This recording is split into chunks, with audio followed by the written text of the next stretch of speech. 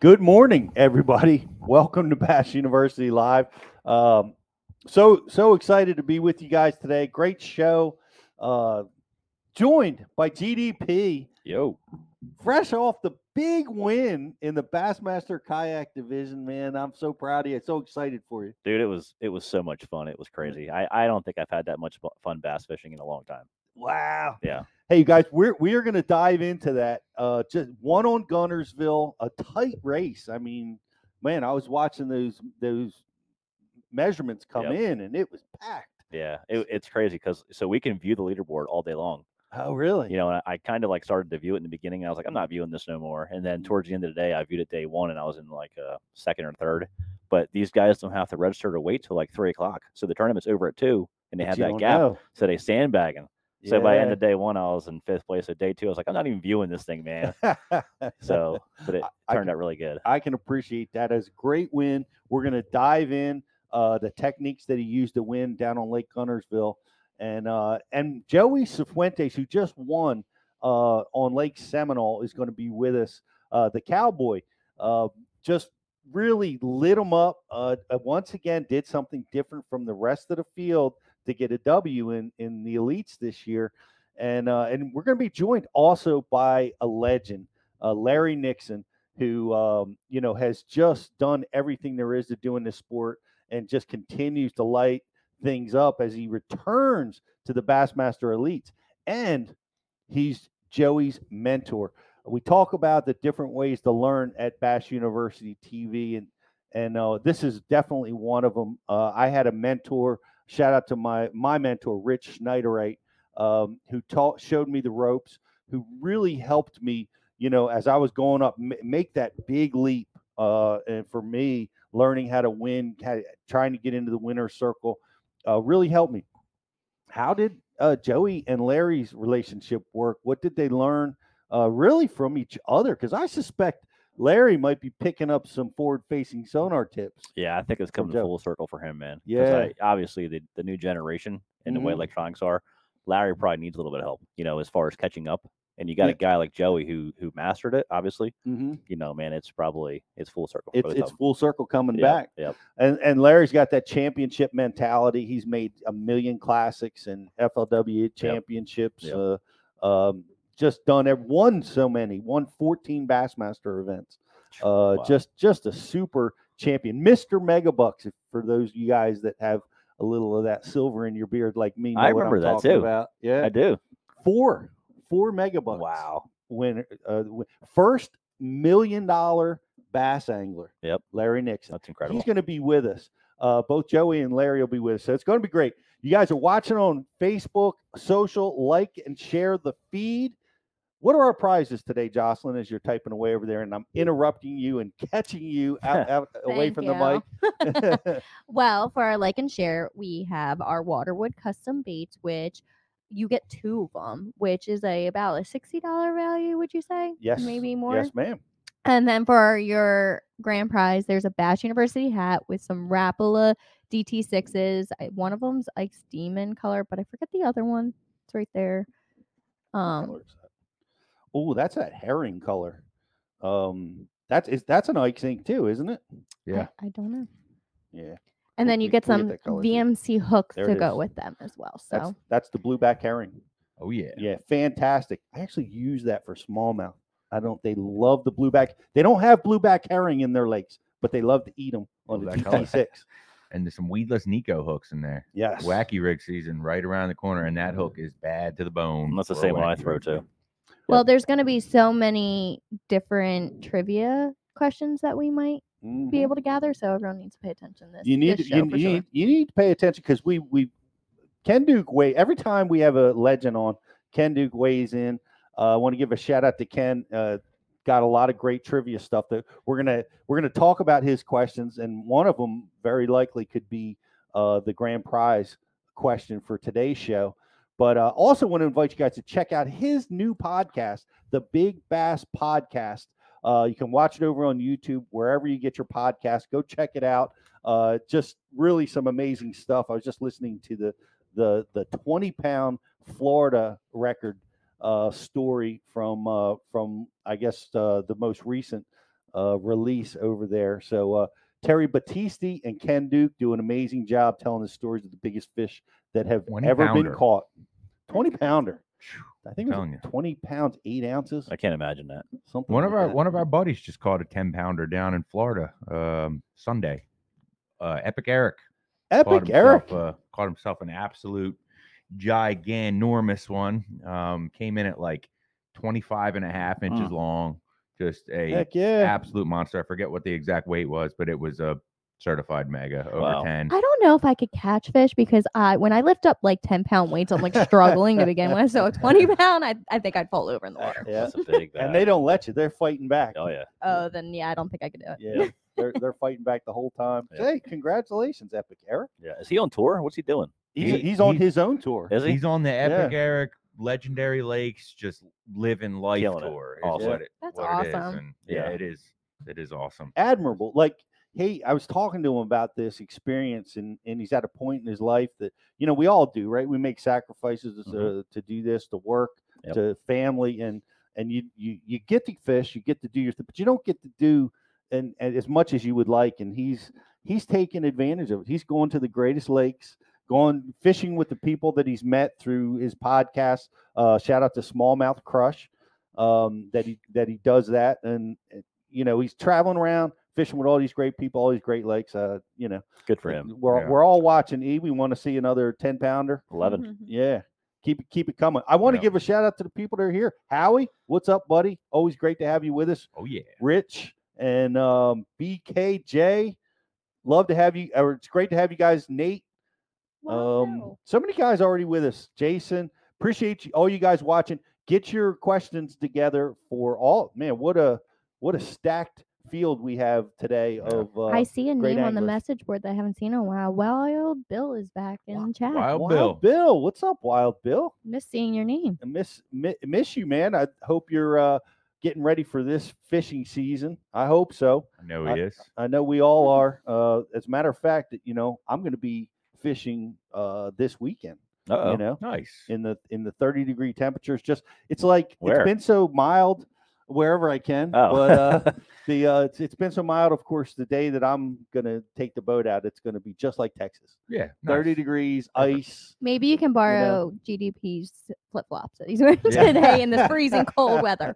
Hey, I like it. Early Yeah. season flip flops. It's just like you're trying to influence the weather. Like, Right. Come Yeah. on. Come on. Come warm on. up. Come on. What are we taking a break? We are going to take a break.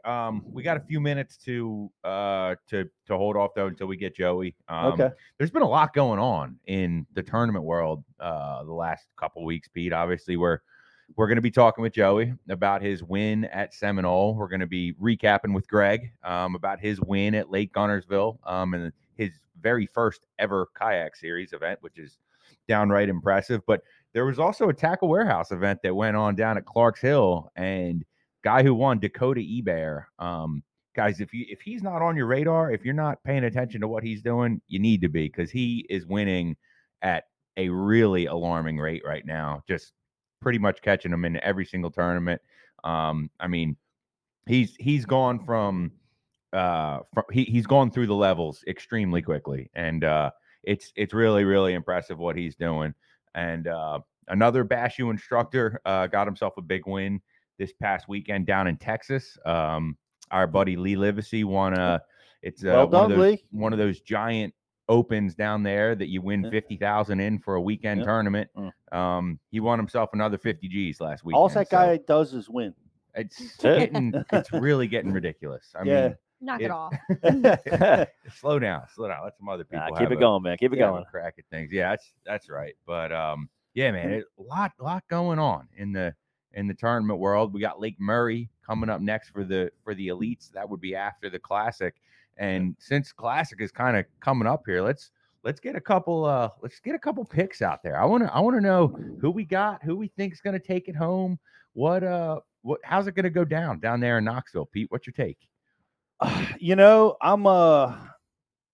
think it's going to be late March, and I'm kind of hedging my bets towards a shallow water kind of tournament as this year starts to warm up. I'm gambling that way, and I'm going with fan favorites because they're my favorites too. And two of the guys that I like down there are Hackney and John Cox. Cox is always in the shallow water, always getting it done. And Hackney's had a couple good tournaments this year. He actually fished the Open just to stay active because there's a big Gap. Mm-hmm. For tournaments. So, I'm going out on a limb. I'm picking Hackney to win the Classic this year. Get his first Classic. All right. It's a good pick. GDP? Man, even though it's a little bit later than when we were there and, 2 years ago, I'm still going Gussie because I know the area where he won as far as like after the tournament was over, probably got absolutely pounded by locals. Right. But there's a difference, I still think, at the Elite Series level. So the moping, how he won the tournament. Yep. He's an absolute professional at that. That is what he does at home. I don't think it could be as pressured as possible. I think Gussie, regardless of time of year, is still going to catch them fish. I guarantee you that's the first spot he's running to in practice.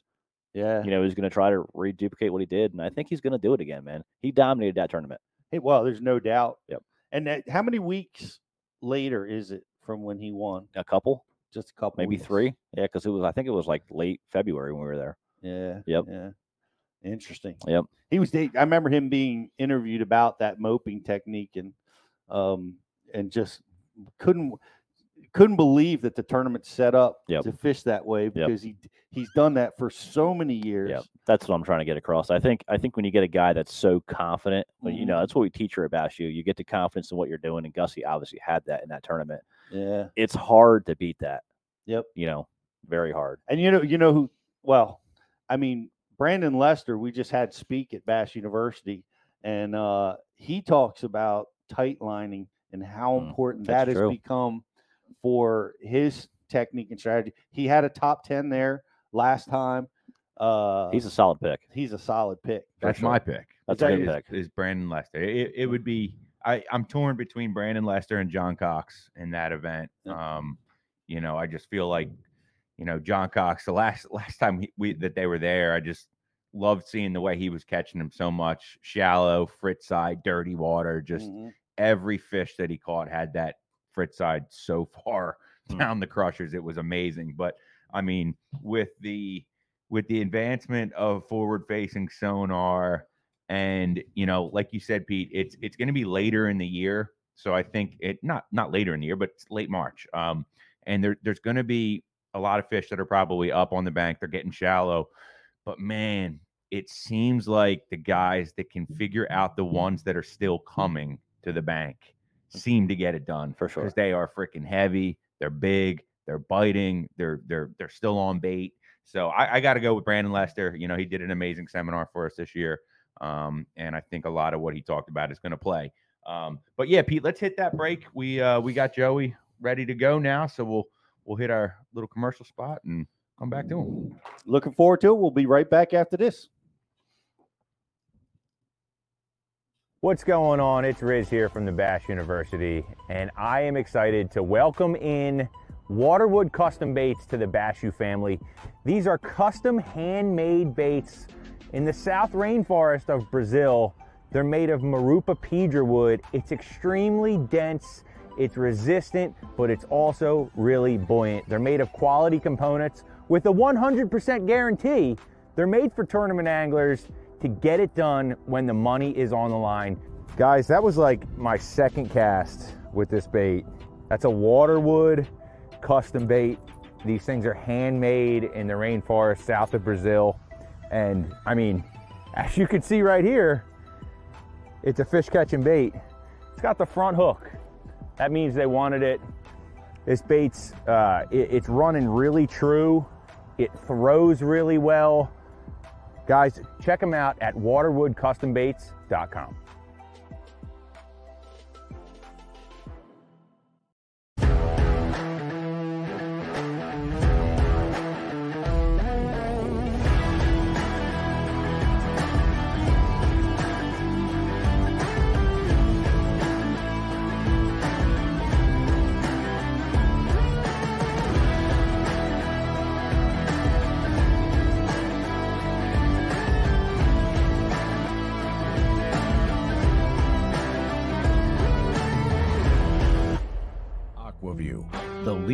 underwater viewing technology.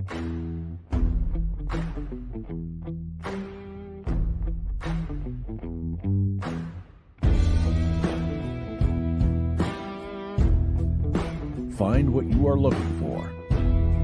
Catch more fish. Have more fun. Aquaview.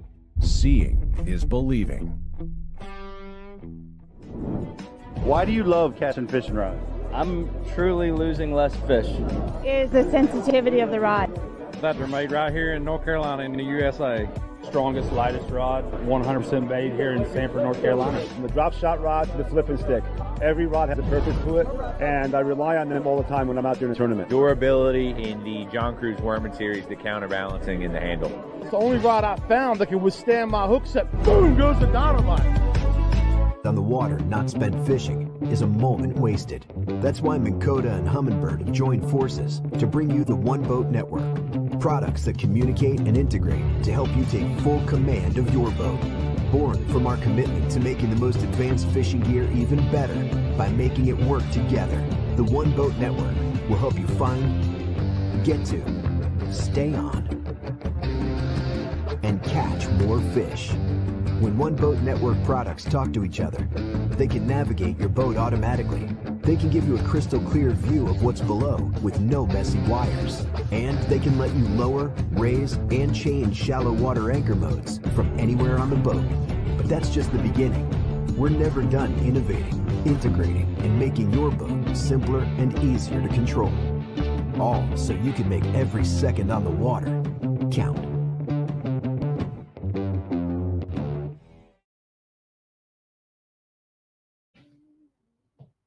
And we're back. Welcome back to Bass University Live, everybody. As I'm scanning through everybody's pick for the Classic, it's awesome that you guys are all weighing in. Wild Bill's picking Louis Minetti, the Jersey boy. Let's go, Lou. Let's go. Let's go. Great pick. I see them all coming in. G-Man, it's his year. I hear you, Neil. Not a bad pick. Coop is also on the list. And Cooper Gallant? Yep. Let's go, Cooper. Yep. St. Crest picks him. Coach wants G-Man. Christie to repeat. A lot of great picks, man. I love it. Love it.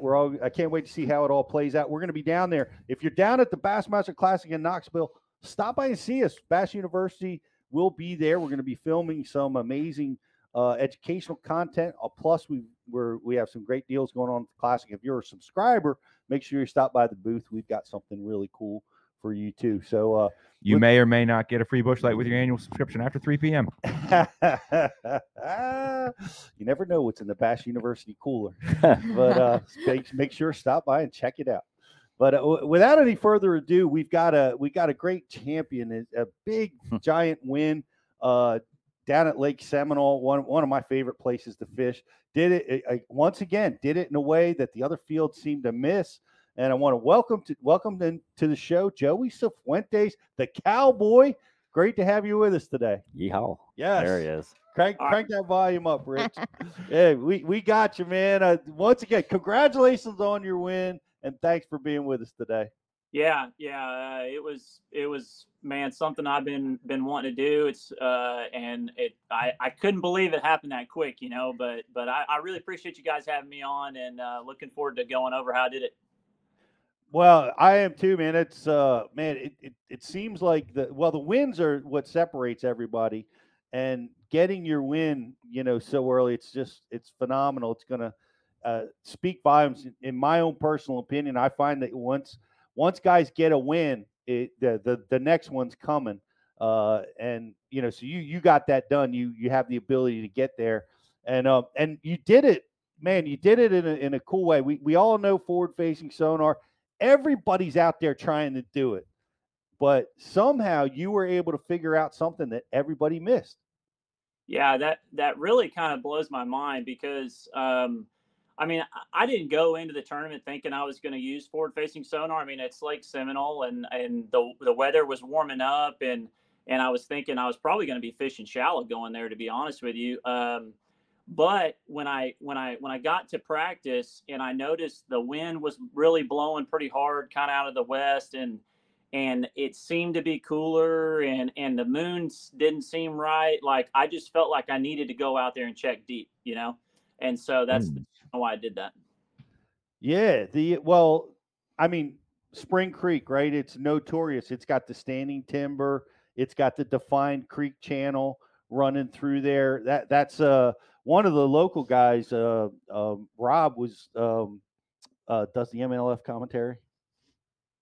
Rob Newell. Rob Newell was commenting that you got to watch Spring Creek. That timber. I fished a tournament where B Height it was drop shotting in those trees before we could look out front, and did extremely well. And that's where you wound up looking and finding them. I know a lot of people were looking there, but what exactly did you find?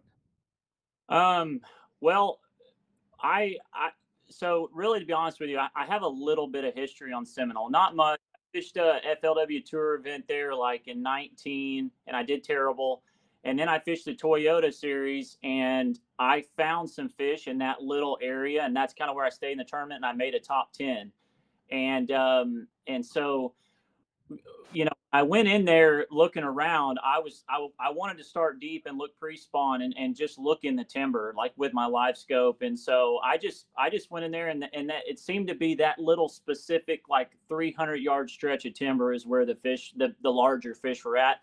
I don't really know why, but I did it in other places in the creek. I just happened to have a little history there and remember that and kind of check that certain stretch. And to be honest with you, going out towards the mouth of the creek too, from where I was, it's all really good too. But the water was just a little dirty because we had that wind that was blowing in the creek, so it just wasn't right. I was kind of right there where it went from dirty to clean. So it's just kind of a sweet spot, I guess. It's funny because when I went there in pre-practice, I got on really good forward-facing sonar where you're talking about out front there in Spring Creek, and I checked the area and the same deal. It was kind of blown out. So I saw where you were in the tournament. I passed you every day. I went through there in practice and I saw some fish, but I never got on the bite. So in your practice, I mean, how was your practice? Did you try to catch them fish, or was it tough for you, or what? Most of the guys I think were struggling in practice. No, yeah, I had a really good practice. I went out there the first day. I would say in a half a day, I told Larry this, I had like 24 pounds, and I wasn't even fishing hard, man. I was just pitching at a few, and no, I had a really, really good practice doing it. I know a lot of guys weren't getting a lot of bites, and I was. So, and I think that's kind of, maybe I was, I caught some other fish on a jig and like a Magnum shaky head worm and stuff like that, but I was catching most of my keepers on a drop shot. So I don't know if guys were not doing that. They were thinking bigger baits and not finesse, but that's kind of how that happened. So drop shot was key. Well, it seemed like you caught every single fish on it in this area. Like Spring Creek, I think they call it Spring Creek because it's spring fed. There's a lot of springs all over there. Gotta be. It's really clear water in there. Yeah, and you can see them like on your sonar. You can see where they make divots, and those are the springs. Were you around springs, or were you on a creek channel, or was it none of that mattered? It was all about the timber.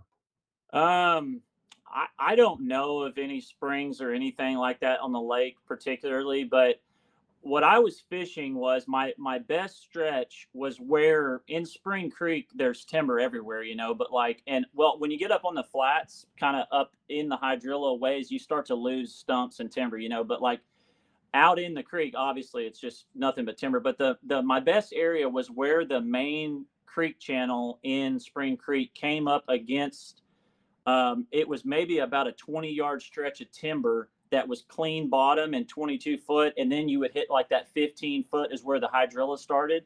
And so it was just a short little area that the main channel swung in. And I guess, a lot of those fish live out there pre-spawn, and it's just a great area for them to pull up, sitting pre-spawn to go spawn.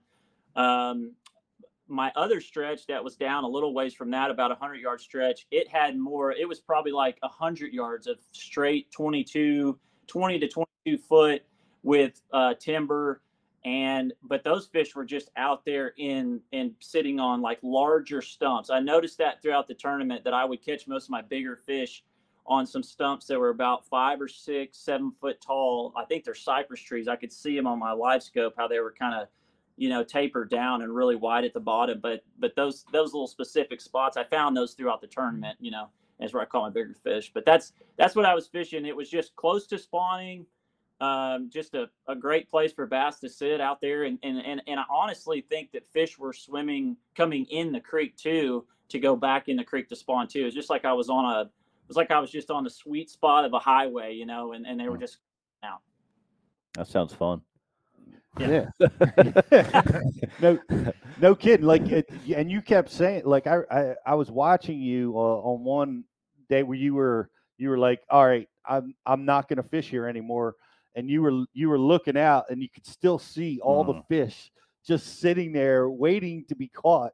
That had to be awesome. What did that look like? Were they stacked up that thick like cordwood? No, they weren't like. I mean, there was a lot of fish swimming around, but the majority of the better fish were in like 4 and 5 fish groups, and they were sitting on those bigger stumps, and it would be like maybe 2 really big stumps next to each other, but like I said, there would be 4 or 5, and when I saw that, I'd pitch over there, and like I usually would always get one big one to bite. I think one of the days there was like 4 or 5 of them sitting down there, and I caught maybe 3 like 4-pounders off of it, right, like almost back to back to back. And but no, you had to, I had a bunch of little waypoints, like I said, like on those bigger stumps where it seemed like little small sweet spots. And so I would just go pull up, and I'd start at like my first waypoint, hit it, and then I just kind of work my way through the timber, because it's like a maze in there. And then I would see fish, just moving around or sitting on some trees and stuff like that. And I would constantly fish at them while I was going to my next waypoint, a little sweet spot, and then I just kind of worked that whole area like that. They weren't sitting in one giant wad of fish, they were just kind of scattered out in little sweet spots. That's kind of how it was.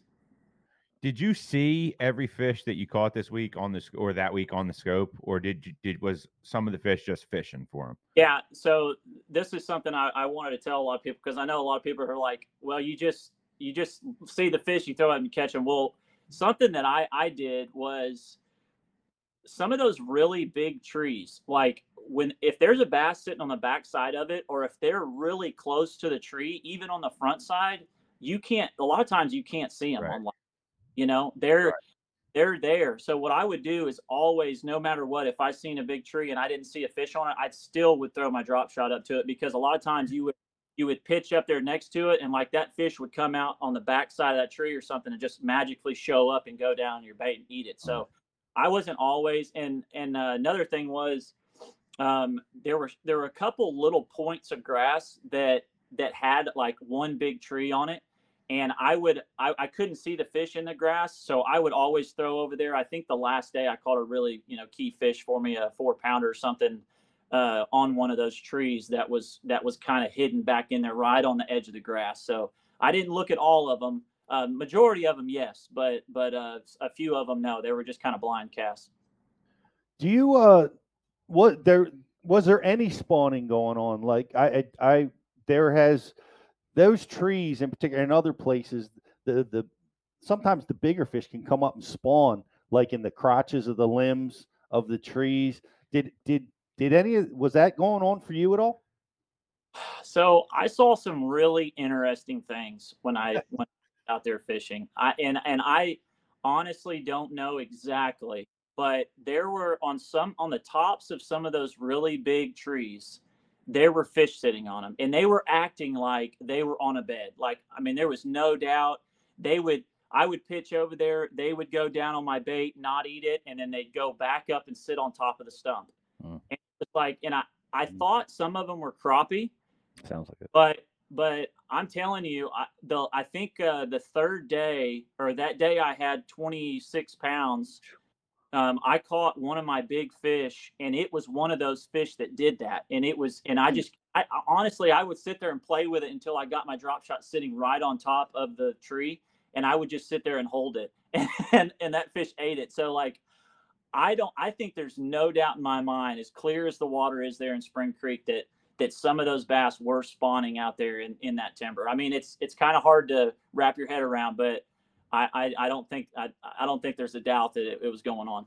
Yeah, I think for sure there were probably some spawning, because I targeted spawning fish in the bank, and there was males lined up everywhere. I mean, I caught a lot of fish. I just never caught the big ones. So I think for sure. I mean, we've heard a lot of stories over the years. I think even Lee told us a story one time of a spawning fish way deep on Fork. So I definitely think some of them fish were doing that, man. I mean, you know what a bass looks like on live scope. I feel like probably as good as anybody, So. Well, that's a great question. Yeah, that's a question from the message board. Yeah. Is how do you decipher? Like, how can you tell the difference between bass and other fish on your sonar? Because you said there was possibly crappie. Yeah. I'm not that good at that yet, but 100,000 later, he's pretty good at it. Yeah, you're pretty good. When you're looking, like when you're looking at the fish down there, like I know for sure on carp and like catfish, you can tell that their tail is it's really distinct. You can see, and I would still pitch at some of those fish just to make sure, but like you can see that a bass kind of like it's you can see its body and its tail too swimming, but it's more subtle, if you will.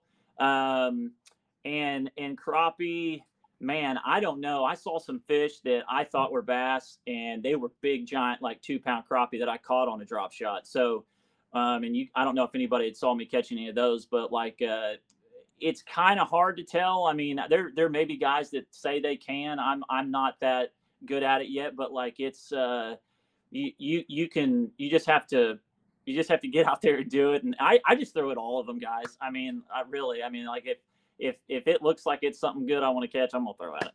So and that's a great way to do it. You're obviously around a lot of bass. And Coach asked that question. Coach, I want to recommend go check out our live with Josh Jones, who just spent tons of time staring at that stuff. It's probably the most efficient way or best way I've ever heard anybody explain it. The carp has a forked tail. The catfish's tail tends to move an awful lot. And if it's a striper, they tend to dart in and out of the shot a lot more. Just a couple really key tips on how to distinguish which ones are bass. But that's just time, a lot of time on the water, no doubt about that. But I got to ask you this question because, Joey, you're giving me a heart attack every time you grab that line. Yeah. I know and everybody's got their own way of landing them. KVD set the tone. Like he always grabs the line and lands the fish real fast. But man, I my heart was pounding for you with some of those big fish. Yeah, man, I know a lot of people was asking me that, and I want to say it just felt right. I usually don't. I mean, now here's the thing. I haven't been fishing bass that long, so like I've been using a net for a while. So like I'm not landing fish without a net. So I think I'll get better at that. And I think next time I do it, I'm not going to be using my hand as much. But I was using a 7.6 rod, okay, a spinning rod, which is pretty big for a spinning rod, a little bigger than normal. Yeah. And it just felt like when I was going to land those fish that it just felt like I needed to. I couldn't get them the way I wanted, and it just felt right. I don't know how any other way to explain it. Now I know it's a bad thing to do but the other thing was a lot of those fish were, they were just so like docile. I mean, they would come up and they didn't seem like they were going to go on a big run, and they weren't real aggressive, and I could just easily grab my line and get the fish. So that's kind of why I did that. I mean, it worked fine for the most part. I did lose a few fish because of it, but it just felt right in the moment. I don't think I'd recommend people doing that, but it worked. So it worked. The dub, you get the W, you get to land the fish any way you want. Yeah, right. It's just us viewers are getting anxious is all. So Joe, let's talk about the 7.6. Are you using that longer spinning rod because deep water? The reason I used that rod was because the timber was so thick. And I mean, you were fishing and that stuff too, but like a bass may be sitting down there on one of those stumps, and there may be like 4 or 5 trees around it. And my thought was, I wanted to get as much leverage, because I wasn't like really pitching like right in front of the boat. I mean, I did catch a lot of fish right under the boat, but I was kind of making about 10, 15-yard casts or flips up there around the timber. I wanted to stay away from them some. Mm-hmm. So I wanted some leverage to get those fish is up in the water column and away from those trees down there where I couldn't see them, because I had to, while I was fighting fish, I had to constantly be looking at the timber around me.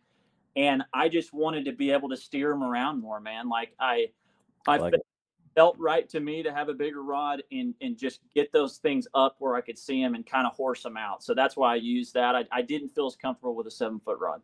Yeah, I like it, man. So line wise too, I mean, obviously braided fluoro probably. So did you go heavier fluorocarbon too, or? Yeah, I did. I went 12. Berkley 100% fluorocarbon. It's that line, their line specifically is a little larger than a lot of the other lines. So 12 Strong was stuff. Yeah, and it's strong, and it was more than, I mean, it was exactly what I needed there. In practice I usually just have 10 on my rod, and I was breaking off on some fish, and I just didn't feel like it was strong enough. So yeah, I went to 12 pound. Very nice. What about the bait? You want to share it, or you want to keep it to yourself? No, yeah, I got it right here, man. This is just a hand poured worm. I'm just going to leave it at that, but it's pretty simple, morning dawn color. I'm telling you something. Everywhere I go all over the country, it doesn't matter where I go. Seems like this color just shines. That's my number What one. is it about the morning dawn? Like it's incredible. Like clear water, dirty water, current, tidal, lake, river. I'll tell you what, man. If you take that worm and you flip it to a bedding fish, it reacts completely different to that color than any other color you throw at it. Like it's like a bull with red. I don't know what it is, but they just go over to it and they want to look at it or eat it or bite it or do whatever. There's something about it. It's incredible. Yeah, dude, I'm telling you, they see red. Yeah, right. There you go. Yeah, it's a great worm. So, and then I use just a real small little 1/0 hook on there. I like a small hook. I think I'm actually going to maybe change that, because this hook that I have here I felt like it was flexing too much, and that's why I was losing some fish. So I might go to a little bit heavier rod when I'm doing a heavier, beefier setup like this 12-pound test. This is a great hook, but with lighter setup. So, and then, I had I would say that's typically what I do is about 1 foot, 12 inches a leader. And then I was using a 1/4 ounce weight. I don't know why. I mean, it's just kind of the first thing I grabbed in my box and I was using, and it wasn't falling super fast. It was kind of just like that perfect fall rate, like those bass would just kind of go down there with it. And yeah, so it's so simple though. I mean, it's just a drop shot. looks like a pretty long leader between your weight to hook. Yeah, I guess that's kind of generally what I use. How big is it? Like 16, 18 inches? No, I mean, man, I don't know what I would say. It may be a little more than a foot, Okay. Well, it might be 14 inches. Okay. But I honestly don't measure it out, right. And when I tie it, so a lot of people I think do it this way. I tie a Palomar knot. You want to go through the top of the, with the hook facing this way right here. You want to go down and then tie that Palomar and then come back and run your tag in straight down. And I just kind of eyeball it. I don't think that mattered that much. I probably could have went shorter. I don't know, but that's just general, What style weight is it? A teardrop or a cylinder? Yeah, this is kind of a teardrop. And to be honest with you guys, I had to borrow. I called Brian New because he's a buddy of mine. We were co-anglers back in the day together, and he's a good friend of mine. And I had to call him. I said, Brian, I need all the drop shot weights you got, the 1/4 ouncers. So he just brought me a little baggie full of lead and tungsten. So I use some teardrop 1/4 ounce tungstens. I like those a lot. It's usually what I use primarily, especially when I go up north, go smallmouth fishing. But Lead works good too. This is a lead one. This is one I caught a lot of fish on, but and then I really like the cylinder ones. I feel like I get hung up. I rarely ever, I don't even have them in my box, the round ball weights that I use. I don't much care for those. I feel like you get snagged more. So, well, man, amazing win. Congratulations on that. And just really fun to watch, even those breakoffs, gosh, heartbreaking, but that's the nature of fishing in timber, right? Yeah, it is. It's high risk, high reward. I mean, yes. Well, you got the reward, and I want to bring on somebody that and one of the legends of the sport, obviously. Has won everything, the Classic, 14 BASS titles, been to more championships than anybody on the planet. Mr. Megabucks, Larry Nixon. Thanks for joining us, Larry. Hi guys, how you doing? Man, we're doing pretty good, but your understudy had a pretty big derby. Yeah, he's kicking my tail right now. I about had that. He's gonna have to start tying my lures on and giving me a little of that luck. I'm sure he'd be happy to do that. I want to ask you this question because this was most impressive to me, Larry. Let me know what you think. Is, man, day 4 down there didn't go so well. Didn't start out like you're trying to close out the win, and it seemed like the bites weren't coming, the big ones weren't coming, and you hung in there so mentally tough. Did you guys talk, or did you get any advice from the master on how to handle that situation? Larry, tell him what you told me. Yeah, I called him up the night before and I said, Joey, I caught them fish early this morning. I said, now that may not happen tomorrow. I said, bass wake up like a woman in a new world every day. and that's exactly what I told him. And I love it. And that's exactly what happened. I mean, they didn't want to bite right. They wasn't getting his bait right. He was losing them for that reason. That's my opinion. When they're not feeding good, you're going to lose more fish. Mm-hmm. And not only that, the size wasn't there that morning. And thank gosh he hung in there and stayed tough and didn't panic. It'd have been a real easy situation to panic. For sure. He never faltered. We saw that, and that was most impressive. Was Larry's words ringing in your ears? Did that help calm you down when you were going through that? Yeah, absolutely. And the other thing is I had been in that situation before, going into the last day of the big tournament, and so I learned a lot about that situation from that tournament. And so yeah, I was thinking about it. I was the whole time. I was like, hey, I'm all in on this thing, and no matter what happens, I'm just going to keep my head down and fish hard.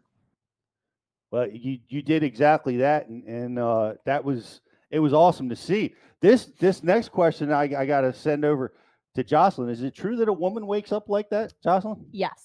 It's true. 100%. Larry knows. See, he knows good, man. He knows all knows it all. He knows the ladies. Too. Hey, men do the same thing, but women kind of got a little bit different attitude every now and then. We can wake up hangry sometimes, Yeah, I see. For sure. I see. I'm learning something on topics I know nothing about. Yeah, right. But so you guys, how did this relationship happen? I mean, how did you guys get connected? Out on the tour, or how did you guys first start talking? Well, I'll go ahead and talk. When I met a friend of mine that I fished team tournaments here locally. His name's Logan. His dad was really good friends with Larry, and I think Doc traveled with you, Larry, didn't he? And y'all fished some tournaments together, and so I always, when I got to meet them and I knew they were friends with Larry, I said, hey man, I want to get in the fish. I want to go in the boat and fish with Larry if I can. Like I'll do anything. And so it just worked out where we did, and Larry invited me to go down and fish some tournaments as a co-angler down in Texas, and that's kind of how it started. That's like a winning lottery ticket, really. Being able to get in the back of the boat with Larry. I got to ask you this, Joey. Larry's obviously separated himself, but when you were in the boat with him, could you see that? Could you see like maybe he thinks about fishing differently than others do, or fishes in a way that others do? What did you see from him? What I saw is, like he stayed in his realm, what he had confidence in, like that's what I learned the most from him is when we went out there to fish a tournament, he fished his way, and he stuck to his guns, if you will, and so and he had a lot of confidence in that and in his ability to catch the fish. So I mean that was kind of cool. That's one thing I learned from him. Well, and we've seen him do that so much, and I know one of the things Larry's famous for is being able to adjust to conditions pretty quickly. I know that. I guess we give you that moniker because of your 4 megabucks wins, which Joey probably wasn't around when those went down, Larry. No, it doesn't. And I feel like one of the best things I taught Joey of all is, do what you know to do and don't get in a big hurry. Yes. I've seen him get on that trolling motor a few times, and you got to learn to slow down. You got to have patience if you're going to be a good bass fisherman.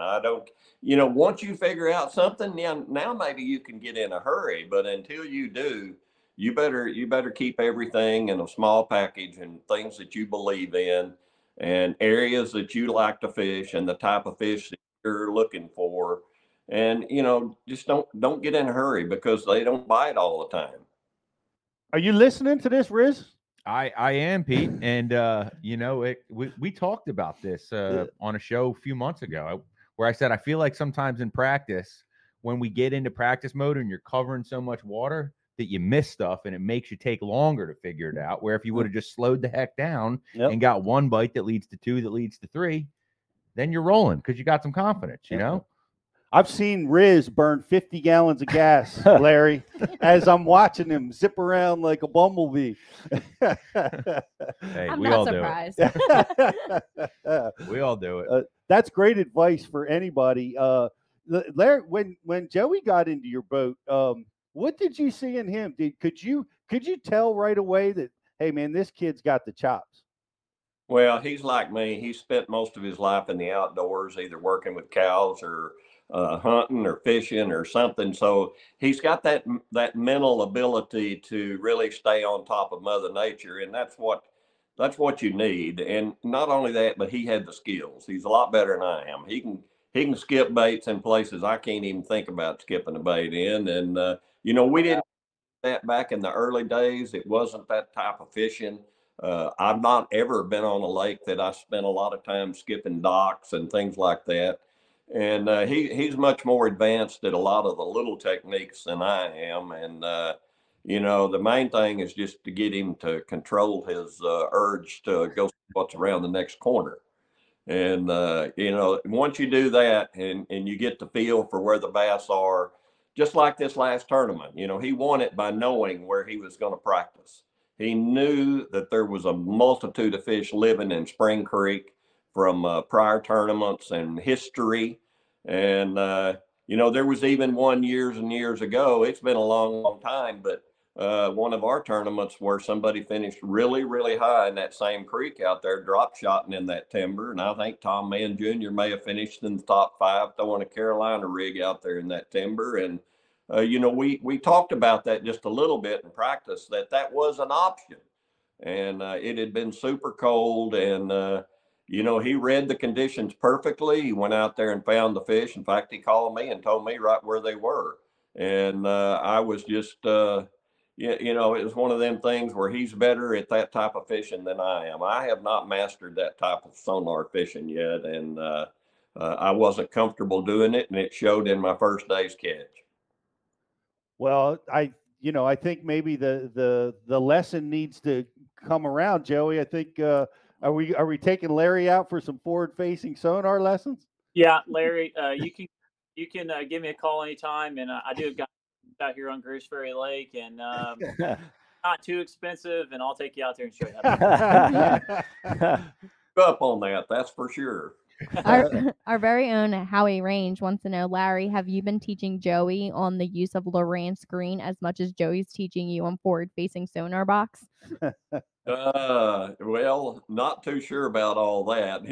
He uses a different version of the forward-facing sonar than I do, and who knows? He may have better unit. I really think right now I need an update in my unit. It seems like everything needs an update once you get them. And my boat was brand new, and I was really not seeing what I saw last year as far as my forward-facing sonar is concerned.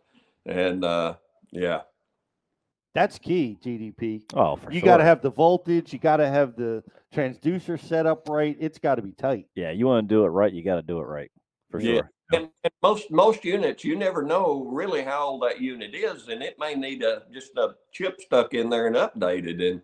And I know last year I had to get mine updated, and I really think this one needs it.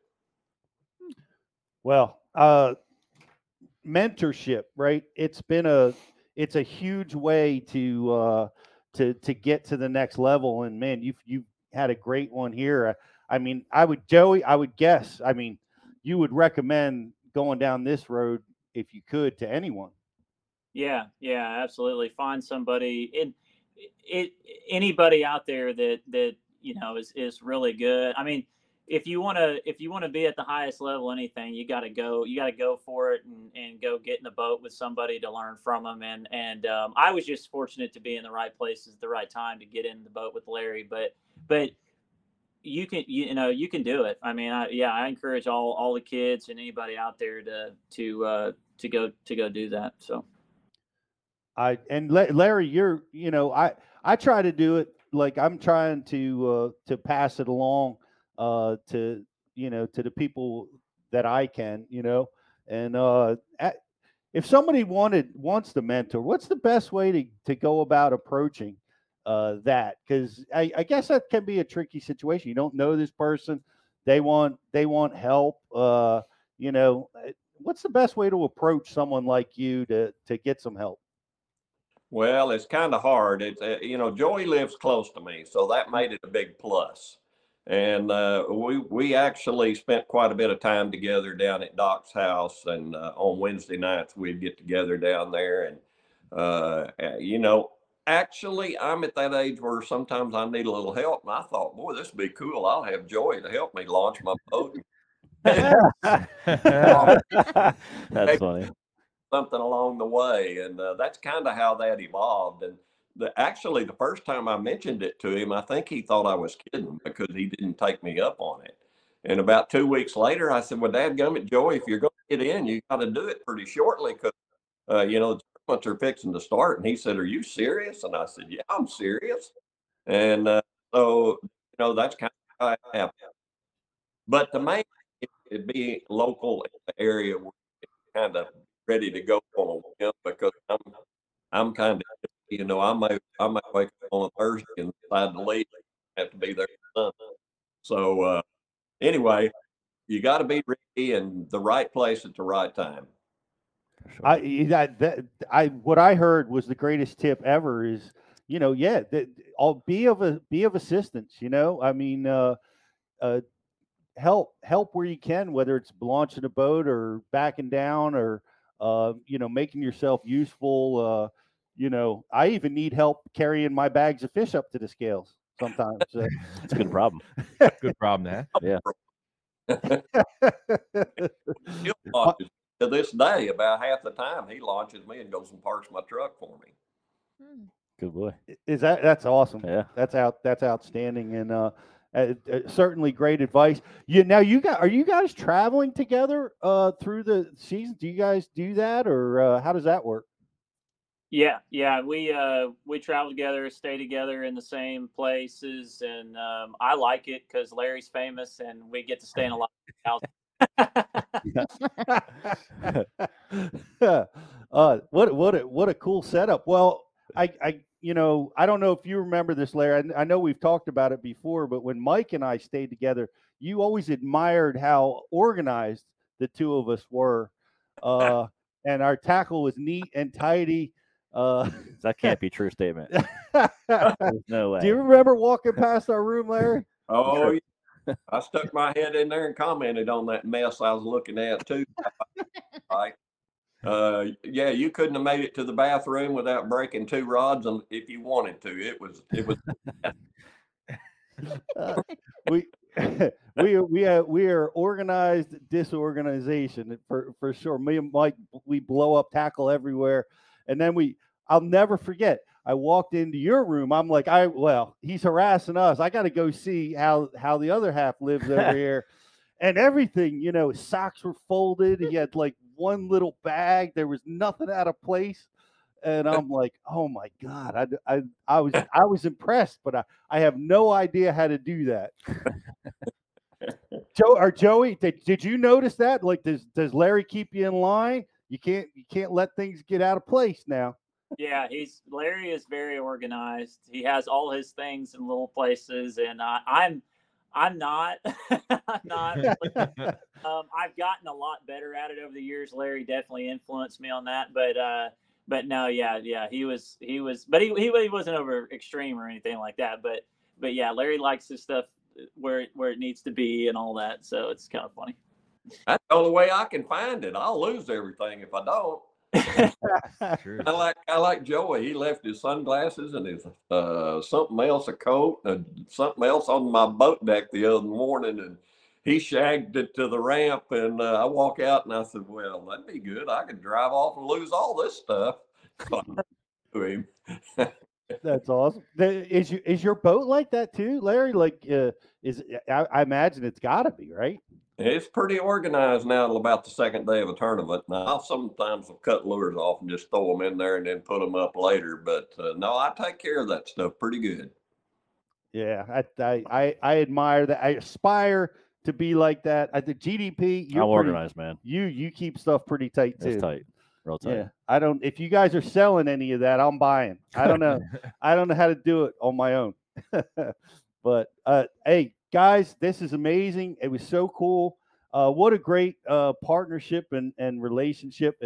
Mentoring is at Bass U. We're all about teaching people how to get their fishing to the next level. And this is, man, you guys are setting the pace. I can't imagine a mentor relationship that puts a guy into the winner's circle in the elites that quick.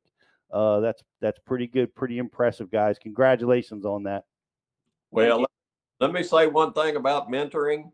This was never considered a mentoring when me and Joey started playing. We started having fun, and it kind of evolved into this because of all the press and people talking about it. But Joey wanted to fish tournaments, and I just needed a practice partner, and that's kind of how we got started. And fortunately, he took it all to heart, and it made him a better fisherman. He was already a very good fisherman, believe me. Like I said, he's better than I am right now. And so it wasn't something we planned. It just happened. Yeah. Wow. Well, it's amazing to watch it, and I can't imagine what's going to happen. Larry, you have, I don't know if you know, I'm sure you know that you've qualified for more championships than anybody else by a lot in the sport of fishing. And it's going to be, I'm rooting for you. I can't wait to see you at the next Classic. I'm wanting to make another one bad. I mean, the total number of championships is unreal to only have won one. I'm not too proud of that number, but to make it every year for so many years is, it's satisfying to me. Ken Duke has you at 42 championships. Yes. Whew. That's impressive. Like 44 or 45, but, I know I made 19 FLW championships and 25 classics. So what's that, 44? 44. Wow. That's strong. That's super strong. Well, man, I wish you all the best. We'll be watching you guys throughout the rest of the elites. And want to thank both you guys for joining us. Joey, congratulations on your great win, and Larry, congratulations on being back at Bassmasters. We really love watching you over there, and we wish you guys the best of luck this season. Thank you, guys, very much. You bet. Joey Cifuentes and Larry Nixon, everybody. Yeah. Thank you, guys. Guys, man, what an awesome pairing, you know? Yeah, I mean, I think back in the old days when I used to message you, Pete, I never got some mentor. Get out of here. No, it was well, good. did you launch his boat for him? No, I didn't. I was waving at him. He just kept on walking. I was kidding. No, I actually had Ike take me out years ago. Is that right? Yeah. It was. I was nervous, man. Yeah, big time. That's I think it's important. I mean, like I said, Rich Schneiderite was my mentor, and that's a hell of a mentor. Too. Oh man, he's a killer. He was solid. Up in the northeastern part of the country, he's won more amateur tournaments than anybody, and by a mile. And I was fortunate enough. I drew, that's kind of luck. I drew him out in a tournament, and we wound up he hired me in the environmental field, and next thing you know, I was in his club and we practiced together. But as a person being mentored, the thing that I noticed so much about somebody like that is how they had this innate ability to, like you said, be confident, stick to their guns. We would have the worst practices ever, and he would go win the tournament. Yeah. And you're like, how? And that was, to me, the most powerful lesson, because I would drive home with him, and I'd be like, you caught 2 fish yesterday. How did you catch the winning bag today? And he'd go through, well, here's what happened. I had to make this adjustment. I did this, and I started to understand the complexities, or really the lack of complexity required to get the W, know. Right. And I got that, but those ride homes, those were priceless. They were more important than anything. Is just understanding, getting into the mind of that's cool of a champion like that. And and Joey has been fortunate to be able to do it with Mr. Nixon, so it's pretty amazing. That is amazing. Man, what a great interview. Thank you guys. Thanks for hanging with us. We're going to take a quick commercial break. We're going to come back and talk to another champ about what he did last week on Lake Guntersville. I can't wait to hear the story. We'll be right back talking with GDP right after this. What's going on? It's Riz here from the Bass University, and I am excited to welcome in Waterwood Custom Baits to the Bass U family. These are custom handmade baits in the South Rainforest of Brazil. They're made of Marupa pedra wood. It's extremely dense.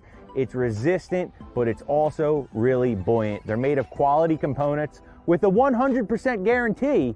They're made for tournament anglers to get it done when the money is on the line. Guys, that was like my second cast with this bait. That's a Waterwood custom bait. These things are handmade in the rainforest south of Brazil. And I mean, as you can see right here, it's a fish catching bait. It's got the front hook. That means they wanted it. This bait's, it's running really true. It throws really well. Guys, check them out at waterwoodcustombaits.com.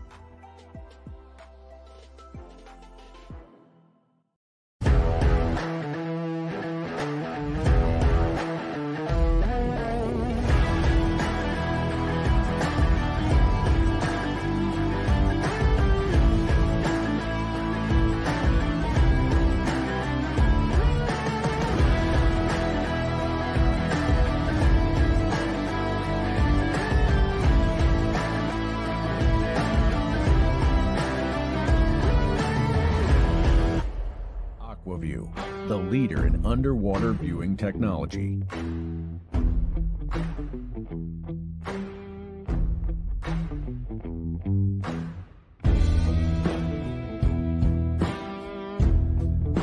Find what you are looking for. Catch more fish. Have more fun. Aqua-View. Seeing is believing. Why do you love catching fishing rods? I'm truly losing less fish. Is the sensitivity of the rod. That they're made right here in North Carolina in the USA. Strongest, lightest rod, 100% made here in Sanford, North Carolina. From the drop shot rod to the flipping stick, every rod has a purpose to it, and I rely on them all the time when I'm out there in a tournament. Durability in the John Cruz Worman series, the counterbalancing in the handle. It's the only rod I found that can withstand my hook set. Boom goes the dynamite. On the water not spent fishing is a moment wasted. That's why Minn Kota and Humminbird have joined forces to bring you the One Boat Network. Products that communicate and integrate to help you take full command of your boat. Born from our commitment to making the most advanced fishing gear even better by making it work together. The One Boat Network will help you find, get to, stay on, and catch more fish. When One Boat Network products talk to each other, they can navigate your boat automatically. They can give you a crystal clear view of what's below with no messy wires. And they can let you lower, raise, and change shallow water anchor modes from anywhere on the boat. But that's just the beginning. We're never done innovating, integrating, and making your boat simpler and easier to control. All so you can make every second on the water count.